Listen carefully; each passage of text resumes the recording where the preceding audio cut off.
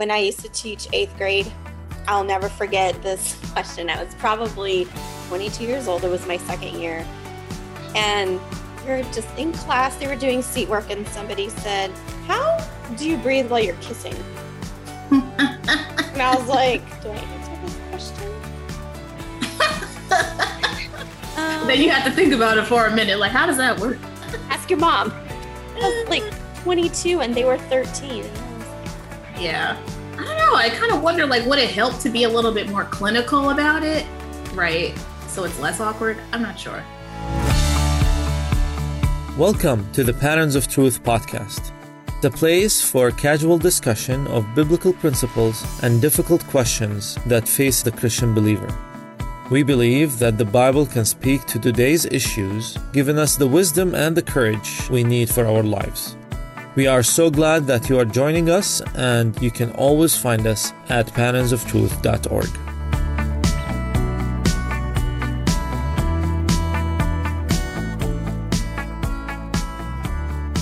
Yeah, there's some way we have to figure out how to keep the awkwardness out of it. Yeah. And to be able to answer in a natural way. Sure. And maybe to just say, that really is a good question, and it does deserve some more thinking and a good response. But I'll just tell you this, you can breathe while kissing. That's it. Breathing is definitely essential for life. And since God has created us to enjoy kissing the one God has provided for us, then he has also provided a way to breathe. Survive it. During it. Oh, man. And then ask your mother for more. Ask your parents about it in detail. That's so funny. I think that's probably, I really liked what you said, finding a way to talk about it without it being awkward, because you don't want to make them feel bad for asking questions, like anybody, regardless of the question. You don't want to bring shame, like, why are you even thinking about that, But learning how to be truthful in whether it's like, I'm not qualified to answer that question, or I will find out and get back to you, or you can talk to this person about that. They would be better suited to answer your question. Right. Yeah. And not dismissing the question by not answering it. Right. Yeah. Oh, man. Yeah, no, I think it just depends, right, on like where you are and like the age of the person talking to you. But then like we with ourselves, like I know for me, like I did have sex education in school. I went to public school, and my gym teacher, she was very, very clinical about it. So I think that actually helped me. I've never really felt awkward about it. She didn't make it awkward at all. And so I don't know, I think I benefited from that in some way. But then at the same time, like, it's not just like something you talk about, like, how's the weather either. Right, so, I mean, because that's just like so much more personal. But, I definitely think that there is like that value in just diving in. So, for all our listeners out there, welcome. Thanks for joining us again for a Patterns of Truth podcast. I'm Patricia. I'm your host today. And today's episode is called Help, My Church Doesn't Talk About Sex Enough. As always, we want to take a second look at what we think we know about Christian life and see what the Bible actually says. And the point is to better navigate and find a pattern for the reason why we live our lives before God. So today, Krista and I are joined by our guest, Elise. Elise, we're so happy to have you. And first question, Thank feelings you. About this topic in question? Does talking about sex make you nervous, awkward? Why or why not? That's a good question. Because yes, my first visceral response was, oh boy, okay, so it's come to that. We're finally talking about that subject. And it's kind of like, that subject, ooh. But God has designed us, has created us to be sexual creatures. Mm-hmm. That's part of who we are. So why are we so uncomfortable with it?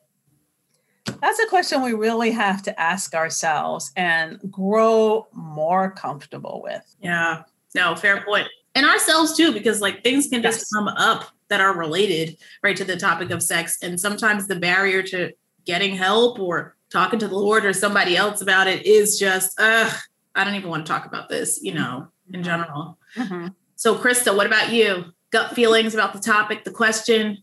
Does it make you nervous, awkward? Why or not? All of the above. Yeah.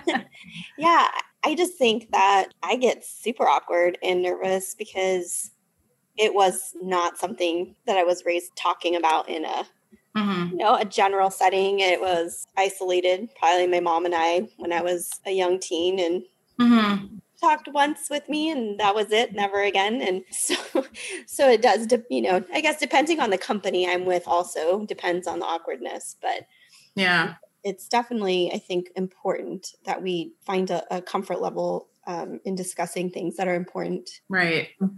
Yeah, no, that's definitely a fair point. Like what do we talk about in a general sense too? So today we're talking about sex in a very general sense, because we're not like getting into the details of like how it works and, but we've had a few questions that came into us about everything and anything that can be included in this conversation. So think about the word sex as like an umbrella term, which can encompass a conversation about purity culture, pornography, sexuality, sexual issues in marriage, sexuality as it is being talked about like in our nation, in our world. We can even talk about sexual abuse and healing, all those things that just relate to us as that part of ourselves as sexual beings, because we are spirit, soul, and body, right? And so the Lord has made all of these parts of us, but we all know that sin like makes everything go out of balance. And so I don't know, I just feel like if we don't talk about it, and I will say it this way, like there are people who are talking about it. So it's like, if you don't feel like you're alone. If you aren't part of a group or among people who are, just know that like wherever you are, that's normal to where you are. So if you're not feeling particularly like stimulated by the question, you're like, wait a second, like we talk about it where I'm at, or we don't, it's okay. We're just having a conversation about the ideas in general. So our society seems always to be talking about sex. So I feel like we might feel the pressure too, as Christians, to talk about it just as much. I remember going to college, and I don't remember what book this was or article, but I went to secular college, and I remember that my professor said something like, every single thing everyone does is about sex. And I was like, what? And I had never heard anything like that before. And they were talking about, the way you dress, the career you decide to have, the way you do your hair, everything is in some way tied to a sexual aspiration that you have to be with a certain type of person. And I was like, what? Wow. Yeah. Granted, my professor was not a believer, right? So I said, if that's true, that's not good. Everything we do shouldn't be tied to one part of ourselves. So, right. So I asked this question to Elise and Krista. So if everybody thinks everything is about sex, do we need to talk about it just as much to kind of meet it in the middle? Or why? What do you think? Why or why not? I don't think we need to talk about it as much, because we know that the subject of sex in the world is so focused, like your professor who sees the center of the world as sex and everything else branches from that. But rather, our viewpoint is the center of our world is God and biblical truth, and everything else centers from that. And so then sex, that topic, comes out of our worldview that God is central and his truth is center of everything. Good point. Krista? I think we do need to talk about it.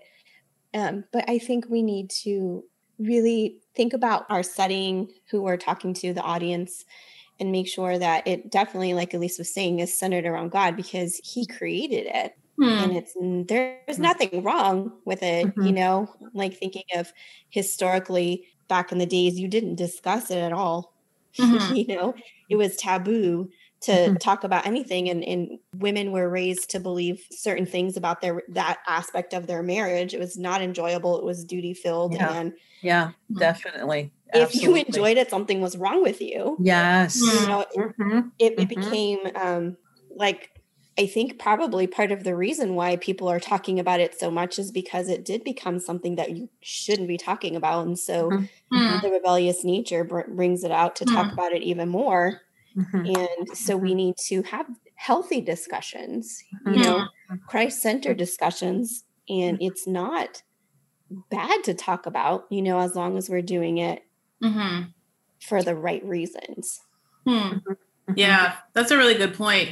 Because I think sometimes maybe we feel so, I don't know, I don't want to say attacked, but I feel like if you are anywhere, right, you might feel like everything that you see from our society right now is sexualized in some way. Right. And maybe the question comes from a place of people feel unprepared to how to deal with that. Like, what do I do? Like, I mean, I remember the first time I was a little older, like we drove from like, you know, the Northeast down to Florida. And I just remember driving down 95 and there are so many billboards that advertise for locations that we don't talk about. But I just remember being like, whoa, I had no idea. I thought this was the Bible Belt. What happened to y'all? Like, you know, but I just remember saying to myself, like, what if I lived in an area like this and I always saw women this way? Right. Or if I always saw people being portrayed in this way, and this is what you should be thinking about all the time, unless we really get back to the Bible and like what the Lord thinks about our bodies and what he thinks about who we are, the sexual part of who we are, we'll always be filled up or see these sexual images that the world has. And I don't know that we should always talk about it like in an equal sense, because, you know, everything's always out of balance, like with sin. But I do think that sometimes we get a little shocked by the things that we see and we're not prepared to say like, what do I do with this? Oh, okay. Obviously I turn my eyes away, but like now this image is in my head. It doesn't just go away.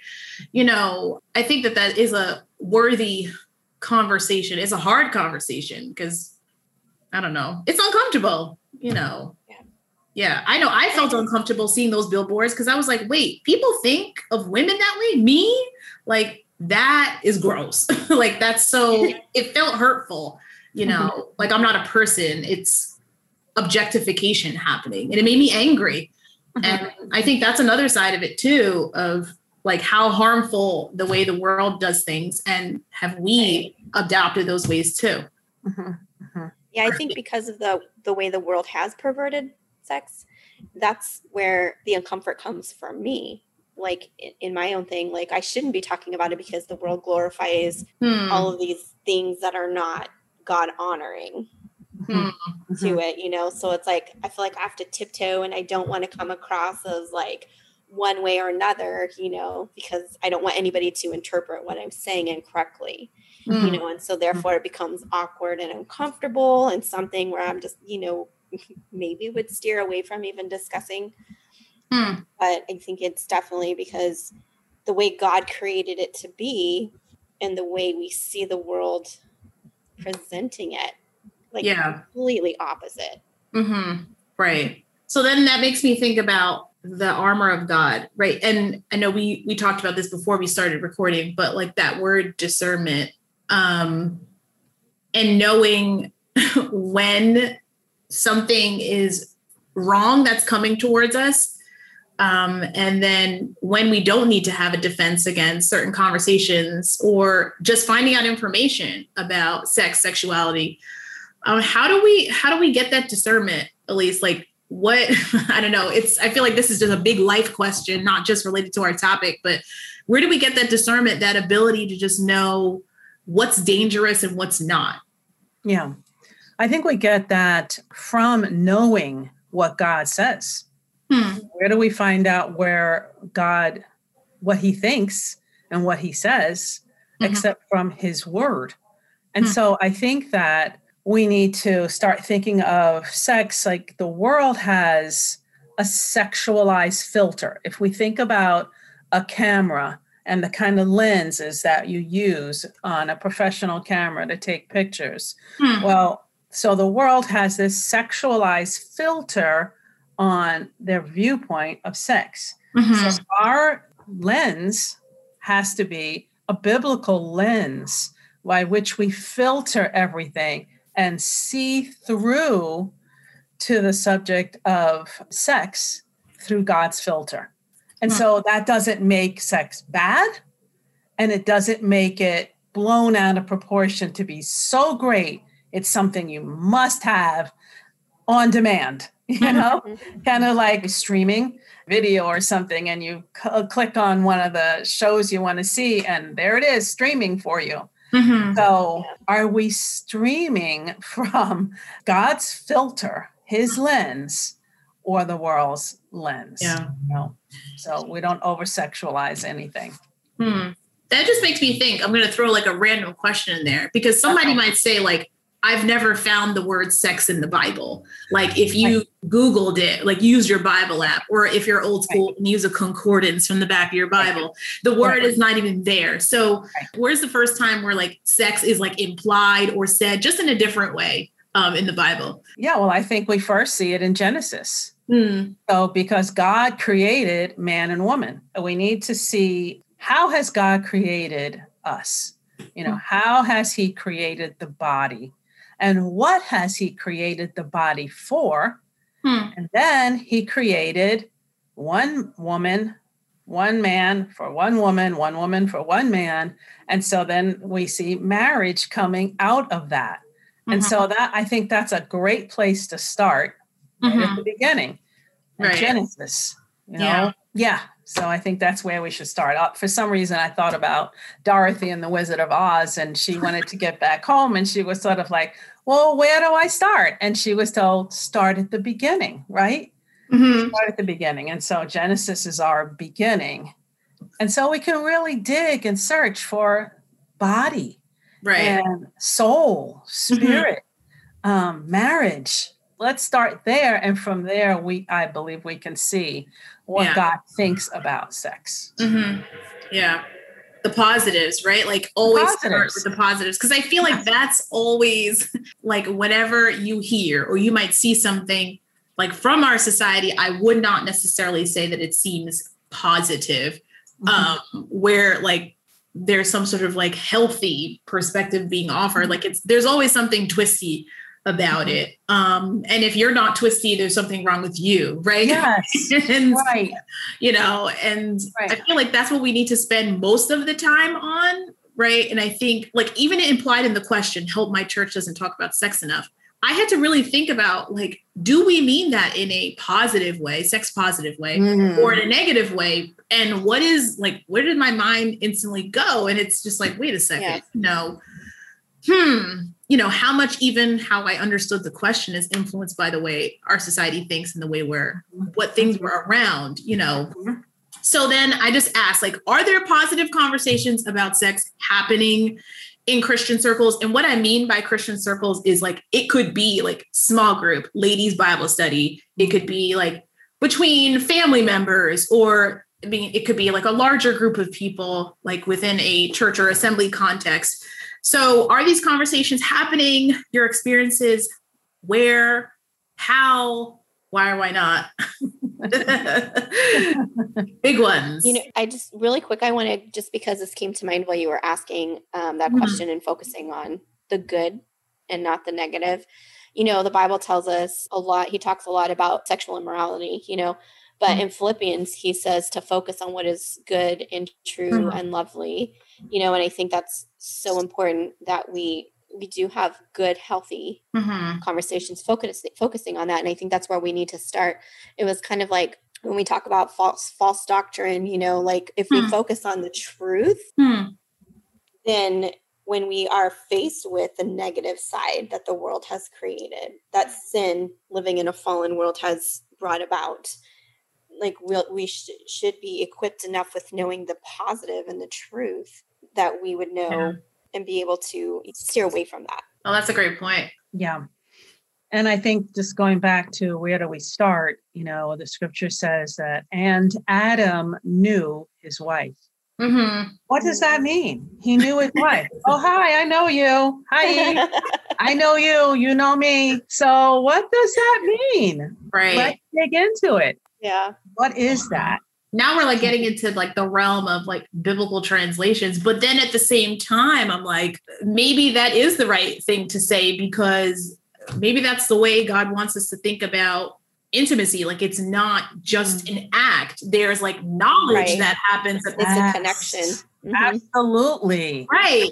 It's not just the act. That's so important that you hit on that, Patricia. I mean, he said the two became one, you know? Yeah. And the two became one. That's another wet place to start. Yeah. What does that mean? The two became one. Yeah. Yeah. But it's an intimate act of it's knowing you like in completion, like it's completing. That's why when you get married, you know each other. And then that act of consummating the marriage was like bringing, you know, each other completely now, all the ins and outs. Yeah. I have some friends who do marriage counseling, and the way that they describe intimacy is into me, see. So that I want to know you so completely. I don't want to just have sex with you. Right. But I want to get to know you as a person, and you become intimate with me and coming to know me as a person. And that knowledge brings us together. Right. And that physical connection of knowing each other. Yeah. And so then it's like almost a weird, not weird, but unique uniting of all the parts of ourselves. It's not just physical, because like I feel, well, I mean, we know, right, in a secular society that's, I would say, irreligious or non-religious, no one wants to acknowledge really that like the spirit and the soul exist, or everyone's saying, no, they don't, right? Everything that matters is your body and the drives your body feel. So then it's like we're dislocating by thinking that way. We're like dislocating from ourselves what we should like understand about how all parts of ourselves are united, which then makes it so unique. You know, you're like, wow, like let's be in awe of like God's creation. Like, wow, like this is crazy, right? Yeah. And amazing. So positive conversations about sex. I'm trying to think about myself. Yes, I have had them. I do have them. Most of them are with women. But then at the same time, I do feel like maybe it's right, but like there's always going to be a line that you don't cross, because when you're married, like, you know, there's the phrase from the Bible where you don't want to uncover the nakedness of your spouse, where there's just some stuff that's just between you and that person. But yeah, like I have had some positive conversations about sex with other Christian women too. So I don't know. I think that's good. I say that's blessing. What about you two? Well, I'm going to repeat something that I see here in front of me, that sex is honorable, and it was created by the Lord, right? It's honorable. So it is something good, but I don't become obsessed with it in my thinking. Yeah. So that's what makes me really different from the rest of the world, is that as the rest of the world has over-sexualized everything, and thinks about it all the time. Every joke comes from it. Every conversation comes out of it. And but I see that sex is honorable because it was created by the Lord. And he said it is. He said it's honorable. Okay, so now we need to dig and find out what's honorable about it. Oh, and see that, you know, the world has perverted it, but God has made it something beautiful. Right. Yeah. And I like what you said about like the world, but I also say it's us too, like within our like sinful nature as well. Like it just, things just go wrong so many times. And I think sometimes maybe it's hard to have positive conversations about sex, because I feel like if I think back to like when I was single, and if I was going to ask like an older like woman who's a believer about it, I also thought about, like I don't want to ask like what's positive about it, because what if her experience is not positive? What if it's not working well, like in her relationship? And I feel like that's maybe one of the reasons why we don't want to talk about it, because then we kind of have to expose a little bit about what is not good and what is good in your personal life, which I think can get really awkward. You kind of see where I'm going with that. Like, I feel like sometimes it's hard to talk about it in a clinical sense because it is so personal. And then it's almost like people may unfortunately compare and say like, oh, like their experience seems to be better than mine. It's not working well with me, or there is sexual sin like in my life or in my husband's life, or, you know what I mean? Like, I think that there is a fear with even talking about it because it's so personal and attached to who we are. It's tough. Yes. It's tough. Yes. Right. So then we have to know who to ask. I feel like it's definitely not a conversation that you would, like a general discussion that you would have anywhere. Yeah. You know, and I think that's when discernment comes in. When do I ask questions, Lord? Who do I ask? I need some direction or guidance or like advice on how to approach this situation in my own life. So Lord, show me who, you know, I need to talk to or bring somebody into my life. You know, I know that in my own personal life, I had an incident happen to me and I went to somebody because I knew that it had happened to them. And the response was clearly not what I expected or needed. And I learned to ask the Lord before I ask questions, especially of that nature. And I think now I try to present myself as somebody who's very transparent. But I also, when people come at me with questions or they ask me to, speak to an audience, I just have to say, Lord, how much do you want me to divulge? How much do you want me to withhold? And there's sometimes when I'll have a one-on-one conversation, I just feel this nudging on my heart to share this part of my story. And it turns out that that's what that person needed. And there's other times when I'm like, I hear the, don't say this much of yourself, and that's where we really need to make sure that we are seeking his face, sometimes consistently, like continually. So then prayer and connecting with the Lord on this topic is critical, isn't it? Even in the moment. Yeah. Like someone asks you a question. Sometimes I'm like, okay, Lord, how do I answer this question? Absolutely. I don't want to overshare. I don't want to undershare, Right. Yeah, that's a really good point. And I think that is the most difficult part too. Like so often we ask other people, other Christians, or maybe just other people in general before we even ask God. And I kind of thought about that a little bit, even when I looked at the question, Help My Church Doesn't Talk About Sex Enough, because I have asked that as well. But then there were times when I did go to a Christian mentor and they asked me, did you ask God what he had to say? And I was like, oops, where it was like, oh my goodness, have I been putting godlike expectations on other Christians and been like, you need to be better. You need to tell me what I need to know. And if I don't know, it's your fault. But then I'm like, wait a second.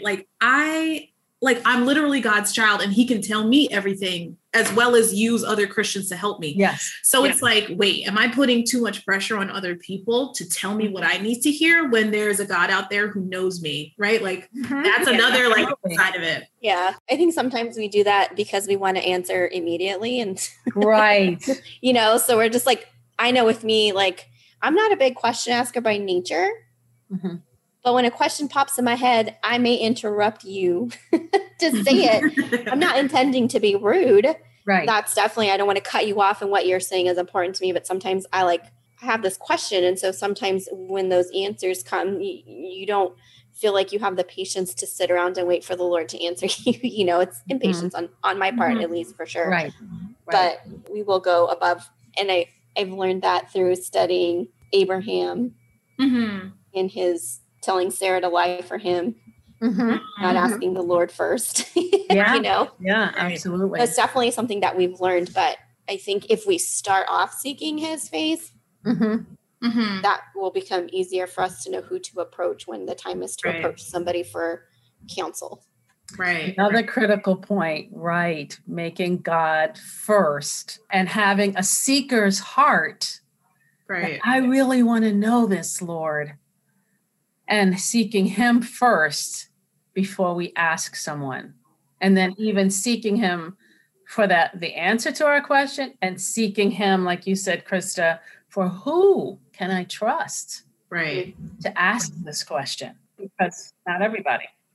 I think we're so starved for, at times, transparency. But then I say to myself, have I been transparent before the Lord? Like, have I gotten on my knees and just open up my heart and just said, if it's an issue or something I know that I need to know more about, have I been transparent before the Lord and just been open and honest and rare? Because he is literally the only person who can look at us and hear our cries and see us in our process and not judge us for where we are in the process, because he sees the whole story. Other people, you may have a moment, right? And they may try really hard, but they're going to remember that moment and always wonder, are they still there? Right. You know, good, bad, and the ugly moments. But the Lord is really the number one person who he just has the endless compassion, and we're still a work in progress, especially when we deal with other people. So I feel like there's definitely power in taking that first step to see who's the most qualified. Definitely the Lord. I've been really studying up on prayer. I feel like he's been really calling me to a deeper intimacy with him in prayer. Mm. And so I've been doing some studies and then just reaching out to some of my more mature sisters in Christ in this issue. And I met with one of them, and she said something to me. She said, I don't know when I speak to God, why I think I have to be perfect about what I say, because he knows my thoughts. So if I'm thinking it and I'm not saying it, like he knows it anyway, you know? So if I'm thinking it, just speak it out loud to him. And he doesn't need me to clean up my vocabulary and come to him professionally. Like he meets us where we are.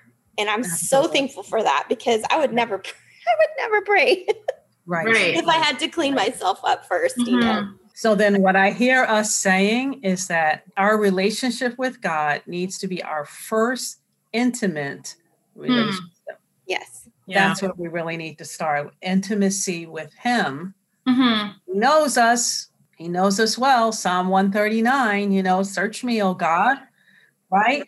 That we start there. Right.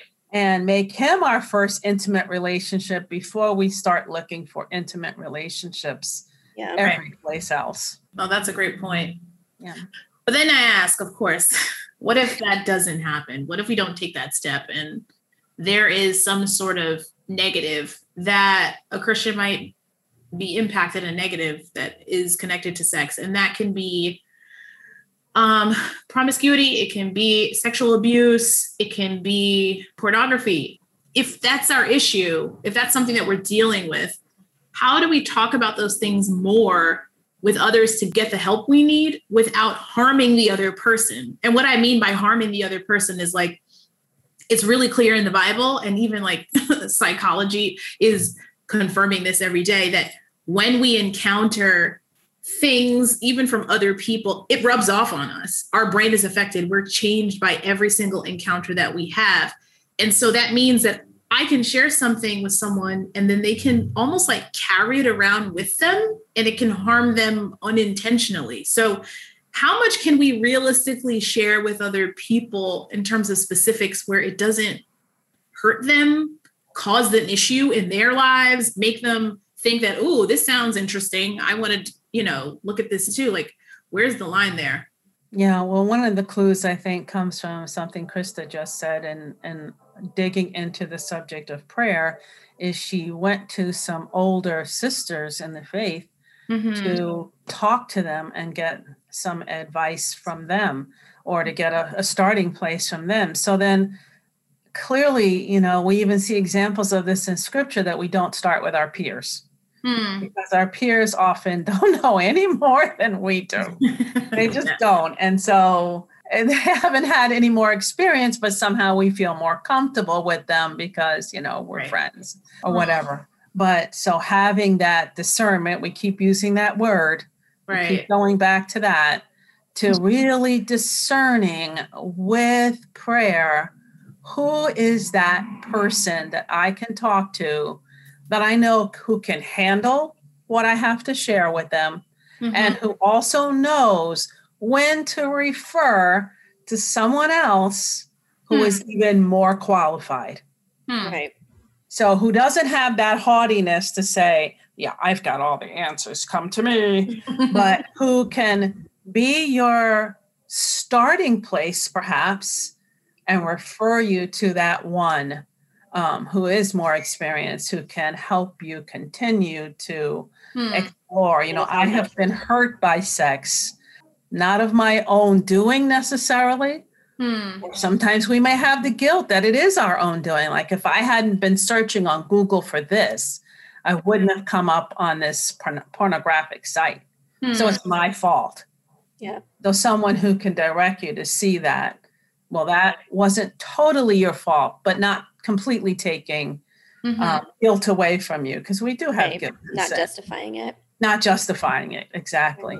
And it's interesting you say that, because I feel like even the part that you mentioned about knowing what the issue is or how to understand what has happened, it comes from the Bible as well. Like I think about that song that's based on the scripture, yield not to temptation, because the yielding is the sin, right? Like giving in. And I think sometimes we get our wires crossed that if we encounter something that is sexual and we feel tempted, we think that we've done something wrong because we should, as Christians, I'm going to go through life and not feel anything. But if you know, like what the Bible says and what God says about that, then you'll know, oh, wait a second. No, what I felt was, the Holy Spirit is telling me, don't go near that. Right. And to really listen to him in that way, and how it's so important to just get back to the Bible. And even another thing that you said, Elise, about if something has been done to you, I know none of us are experts, but I remember the moment when I read in the Bible the account of David's son, Amnon, and his stepsister, Tamar. And I remember like saying to myself, oh my goodness, this is a rape. That happens. And it was just like, oh, whoa. Like, and I just remember saying to myself, wow, this is heavy. And at the same time saying, you know, there really is an answer to every question that we have in the Bible, and we can get wisdom. And it's so clear in the scripture how wrong that was. And just how much of a violation that's not God's order. That is not what should have happened. And even just digging a little deeper, I mean, what if I had never read that? Right. And I just think that we do need to dig a little bit deeper, because the answer is there while we can get help from others. Yes. At the same time. And it's okay to seek out help for what I'm struggling with. I don't have to struggle through my sexual issues alone. God has provided help for us. He has provided others to come alongside. Doesn't mean I stop praying and studying scripture, but while I'm praying and studying scripture, I seek out in prayer the one or two or three who can come alongside me and walk through this struggle with me. I don't have to be alone. I want that message to be heard. Yeah, we don't have to suffer or don't have to suffer in silence. We don't have to suffer alone. Right. It's just something we need to work on as a company of believers, because we don't have any hierarchy and we don't know who's the psychologist, who's the psychiatrist, who's really spiritual, who's, we don't really know that. So then we do have to seek the Lord to bring out that person. Yeah. And there's a lot of really great like online ministries as well. I was listening to a podcast from a woman from England, and she is involved with a ministry, she and her husband, specifically dealing with pornography and how in marriages and really saving marriages. And she talked about a lot of resources, but she spoke specifically about finding someone who is safe and someone who is qualified. Yeah. And she didn't necessarily say like it had to be like anybody in your leadership at your specific like church or your assembly. She was saying, because, some people are safe. They are okay for you to confess certain things to, but they're not necessarily qualified to help you get out of where you are with God's help. So people can be well-meaning, right? But it's kind of like, wait, where do you go from here? I'm not really sure, right?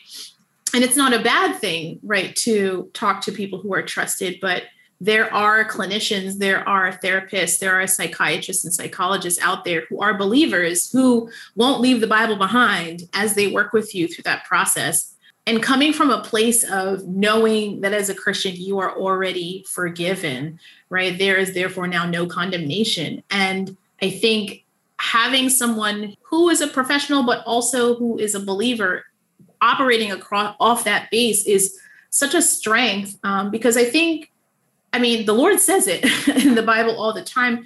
we don't know how big and how destructive sin can become, especially sexual sin, because it's so personal and part of who we are. Our sexual side is part of who we are. And I think the reason why some people say, I don't know how to help, is because we don't really know how much someone can become affected. And so you will need a certain specific type of help. And the Lord is always there. And he is definitely more than enough. It's more than enough.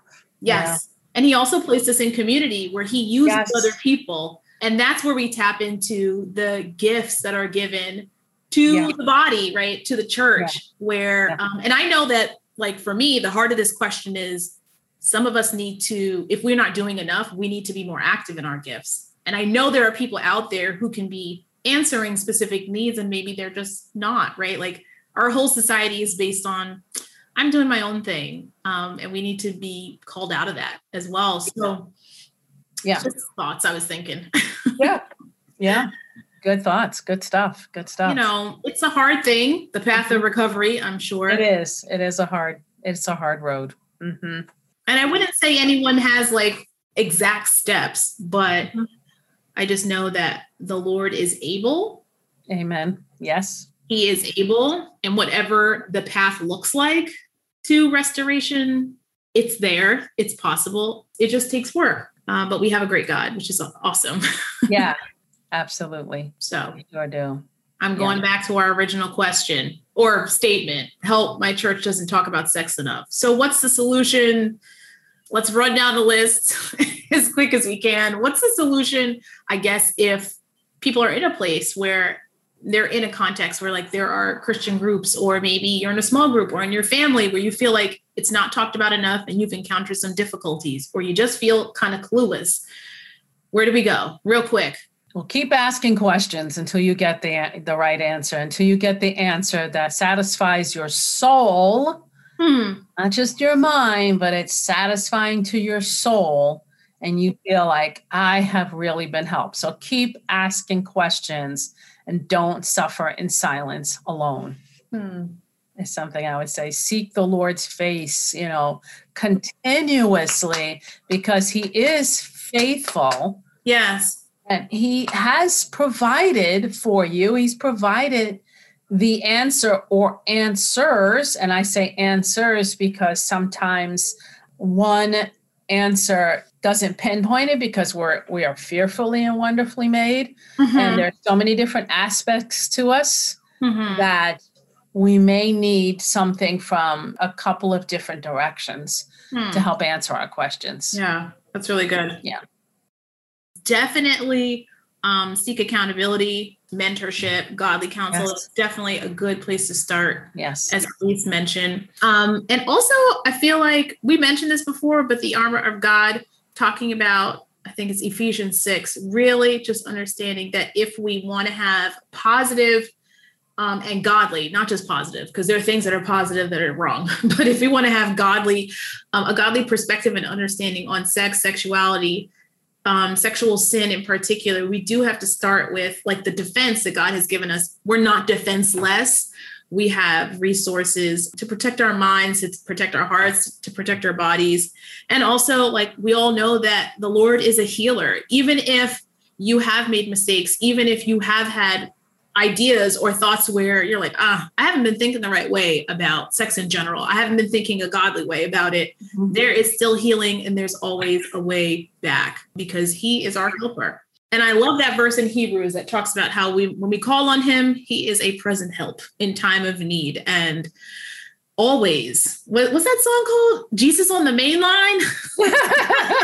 Like this, this old song. I think it's a Southern gospel song, but I always like to think about it like he's just a prayer away. And we really just need to practice more to call out to him about these questions, innocent, naive questions, or maybe you're like really stuck in the brambles of whatever you're dealing with, and you've got practice for that too. Right. Absolutely. So thank you so much, Elise and Krista, for all of our discussions. I feel like we could go on forever because this is such a big topic. Maybe we'll have another part 2. I think we should. I think we should too. So for all of our listeners out there, just know we're just like you. We know there's not a day that goes by where the enemy isn't attacking what we know from God's word and this topic about sex. Just keep digging into the word. And so often we get confused about how we should live because we're listening to sound bites and snippets of what other people say about the word of God, or we just Google things. You need to go back to the book, read God's word, and let ourselves be taught by him.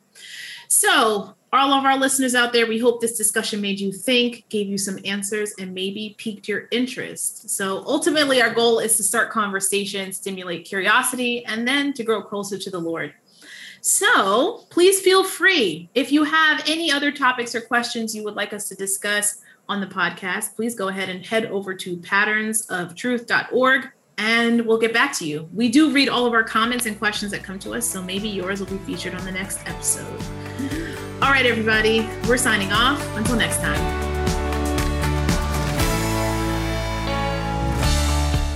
Thank you for listening to the Patterns of Truth podcast. We invite you to join us for our next episode.